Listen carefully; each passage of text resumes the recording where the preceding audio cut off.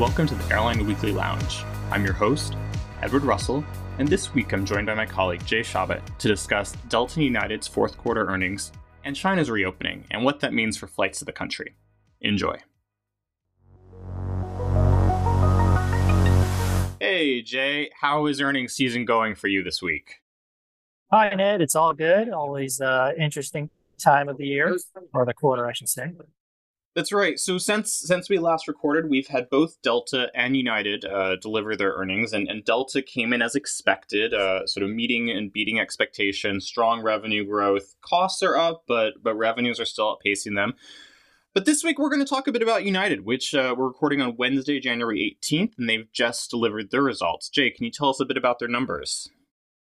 Yeah, I can. So United, as Ned mentioned, reported today. We're speaking on Wednesday.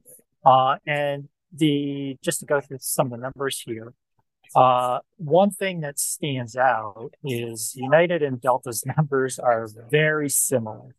And I'll give some examples. So Delta had 12.3 billion in revenues for the quarter. United was at 12.4. Wow. Delta's operating profit was 1.4 billion. That's excluding special items. United was 1.39. So Delta 1.42, United 1.39. Very, very close. So very similar operating margins because United had a little bit more revenue. Their operating margin came out to 11.2%, Delta 11.6%. But you can see a lot of similarities there. So both those numbers, by the way, are very strong. I mean, for the fourth quarter, airlines would have died for that going back, a couple of years ago. So very, very strong results for both carriers. One big difference, however, between Delta and United is that when you compare the results to 2019, Q4 2019, United actually performed better this time around, whereas Delta didn't quite perform as well as it did 4 years ago. So that's really a little interesting. bit overview of the numbers. Yeah.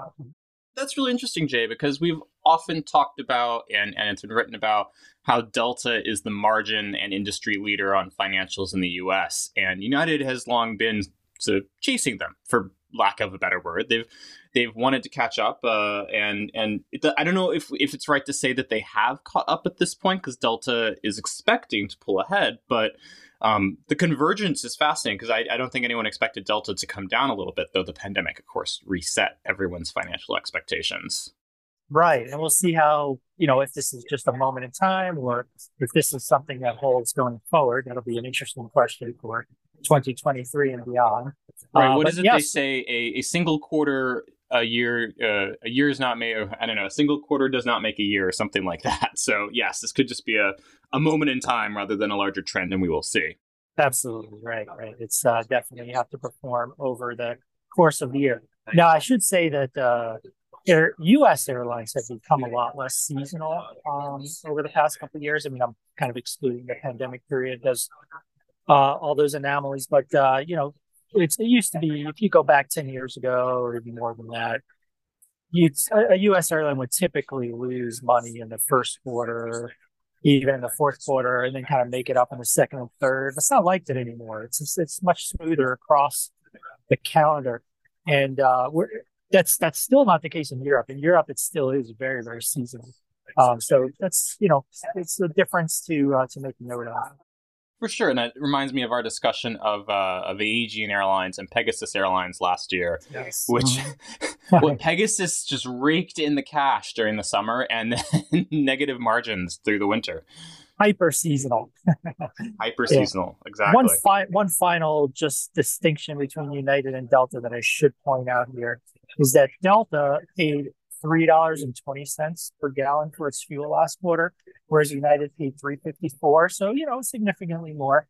Delta, remember, has that refinery, which helps them, in this case, help them anyway. So keep that in mind too. United performed a few tenths of a percentage points, inferior performance in Delta, I don't want to say, but they did pay more for fuel. So something to keep in the back of your head when you're considering the comparisons. Definitely. Now, the financials were not as much of the focus of United's call on Wednesday as they might have been. It was a fascinating call that I listened to where United CEO Scott Kirby basically left all cares to the wind and came out with strong fighting words about pretty much every issue the airline industry faces.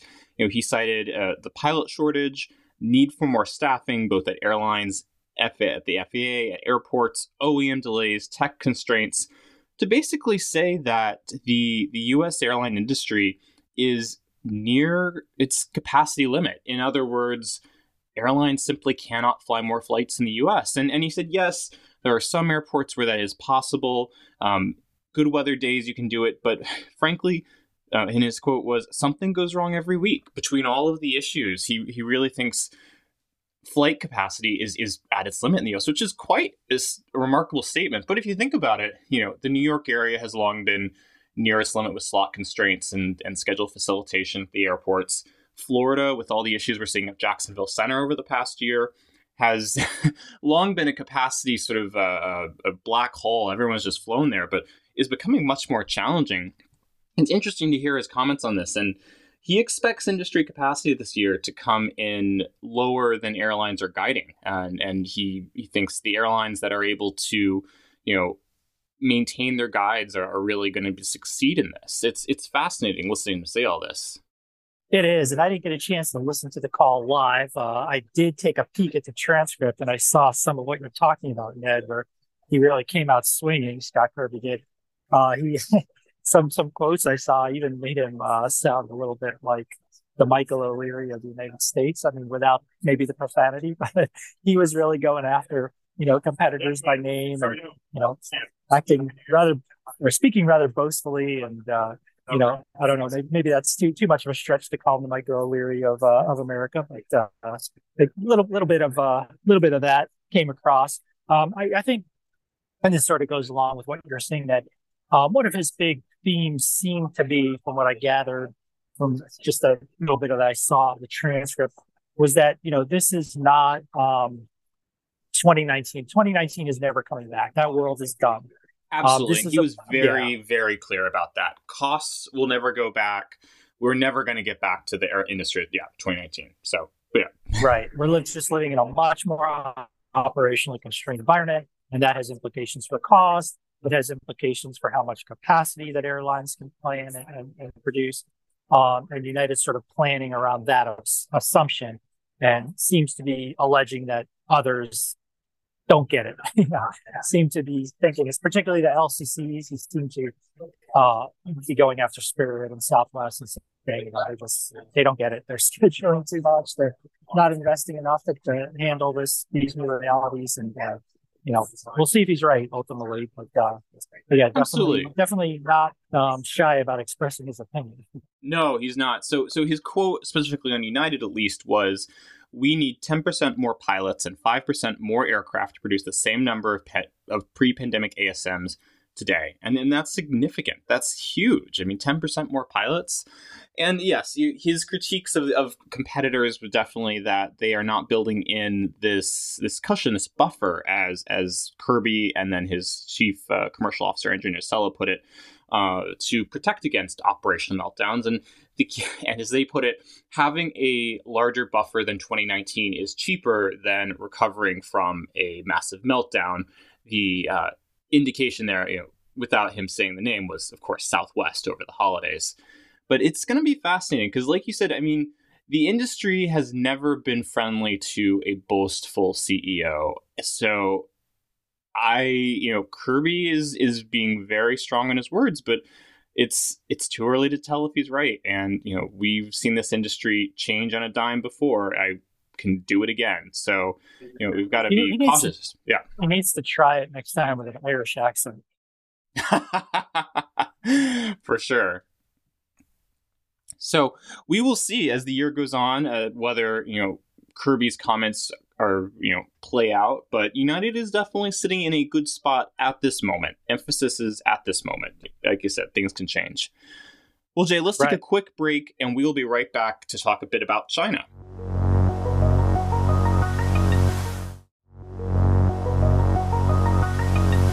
Hey, Jay. So some more on United Airlines and their earnings was Andrew Nocella, chief commercial officer, answered some reporters' questions about China, and specifically when he was asked if they could fly more flights now that the country has dropped entry restrictions, he said no.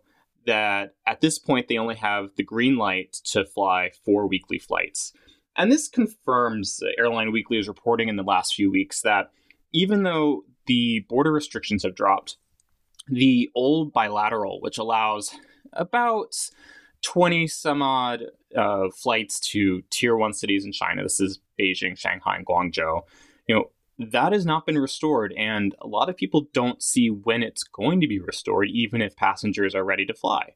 And so I thought it was really fascinating that he's confirming that diplomatically there is not a green light, his quote, green light, to go beyond 4 weekly flights, which is tiny. We haven't seen that few flights between the U.S. and China in over 20 years. Right. And from what I understand, I mean, people are traveling again, especially, I think, in the big cities where a lot of the travel originates out of China. I think that stuff's starting to come back in terms of demand. But yeah, the flights are not quite there yet.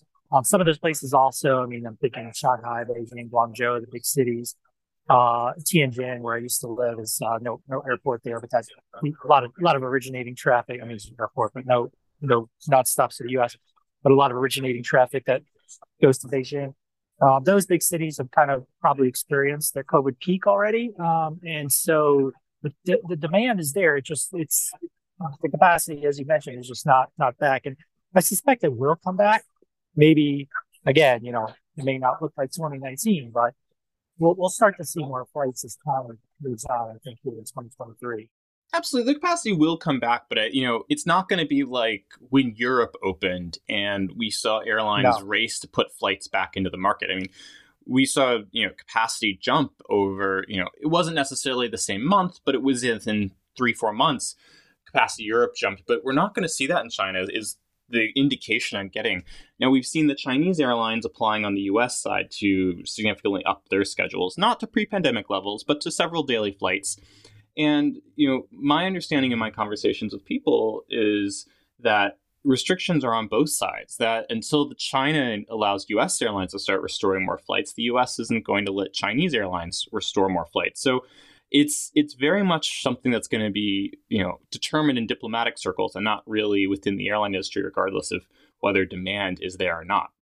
Sure. A lot of it would be shaped by government policy, for sure, government negotiations.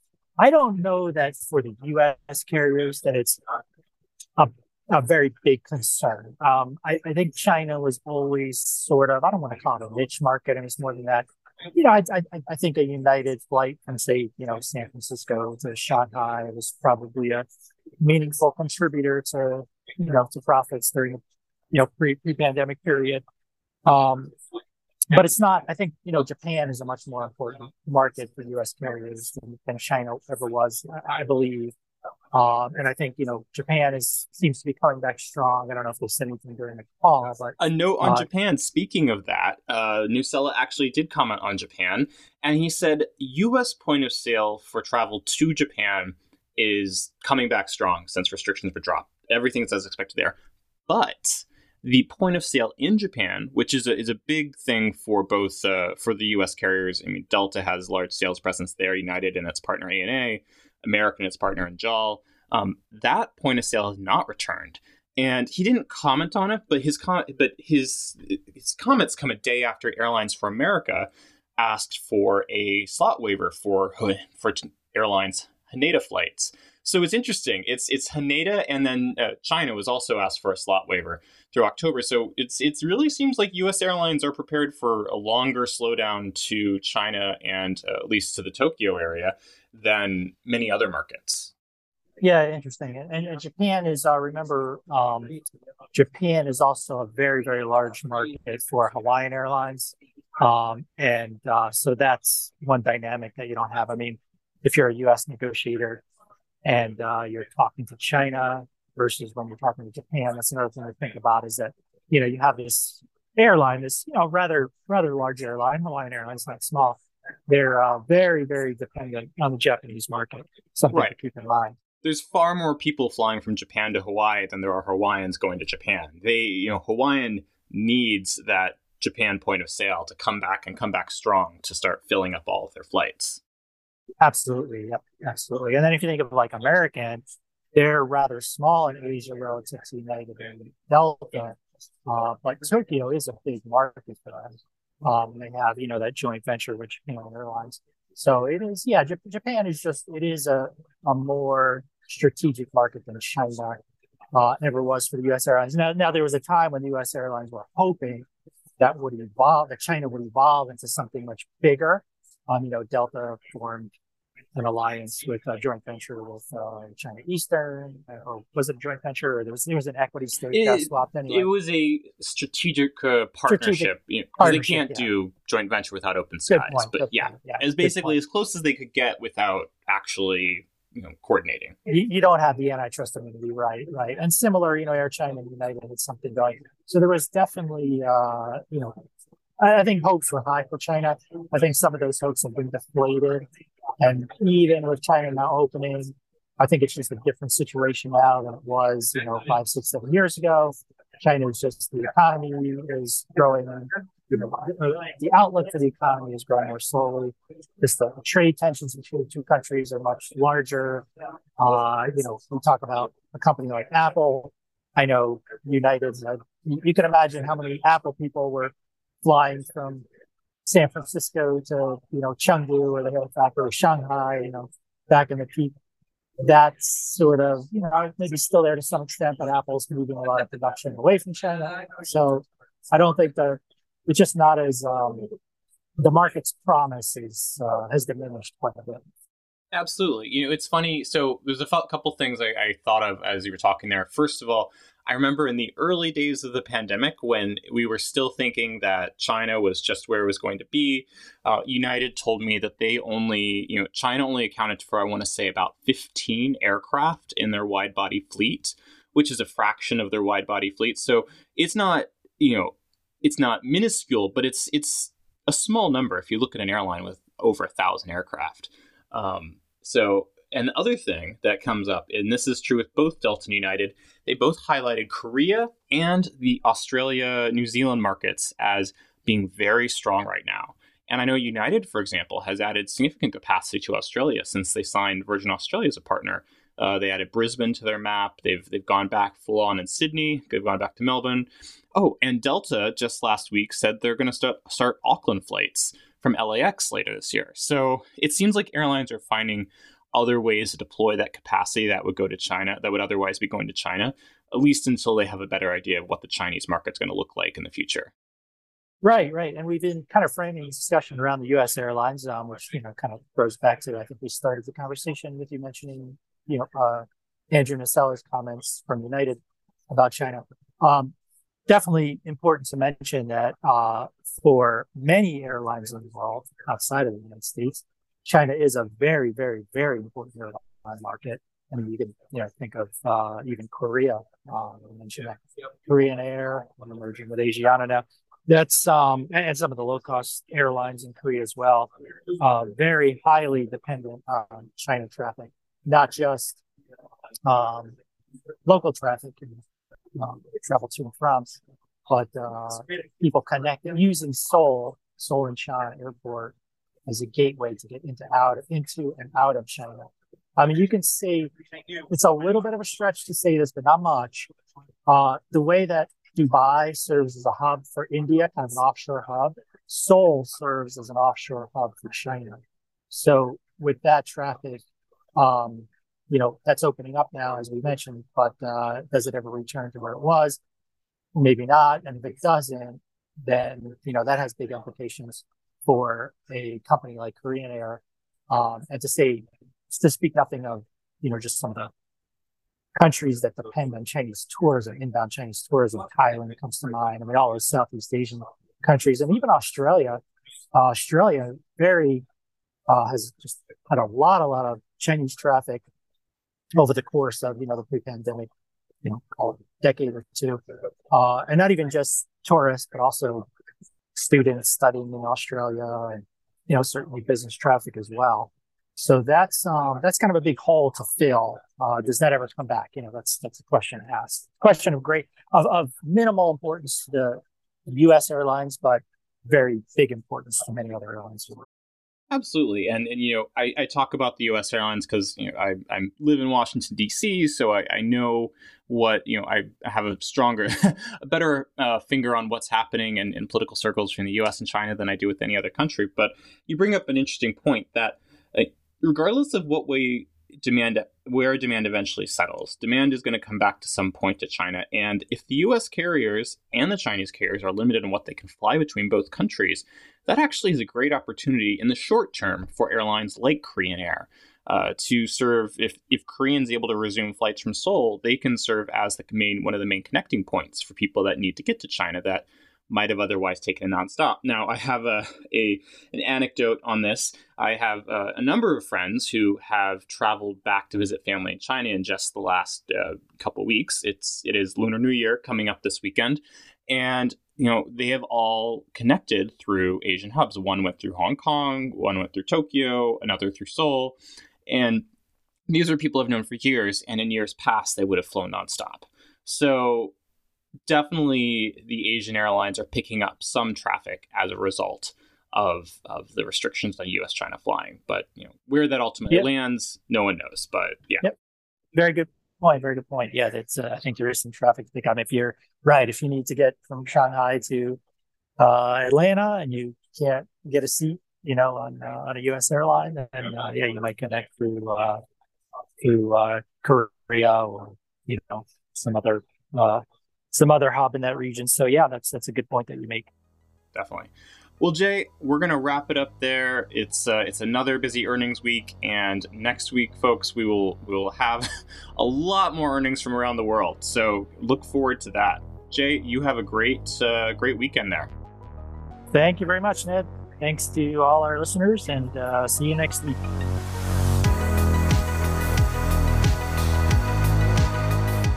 Thank you for joining us for this week's episode of the Airline Weekly Lounge podcast. Check out airlineweekly.com for a new issue every Monday and updates on the latest airline news throughout the week.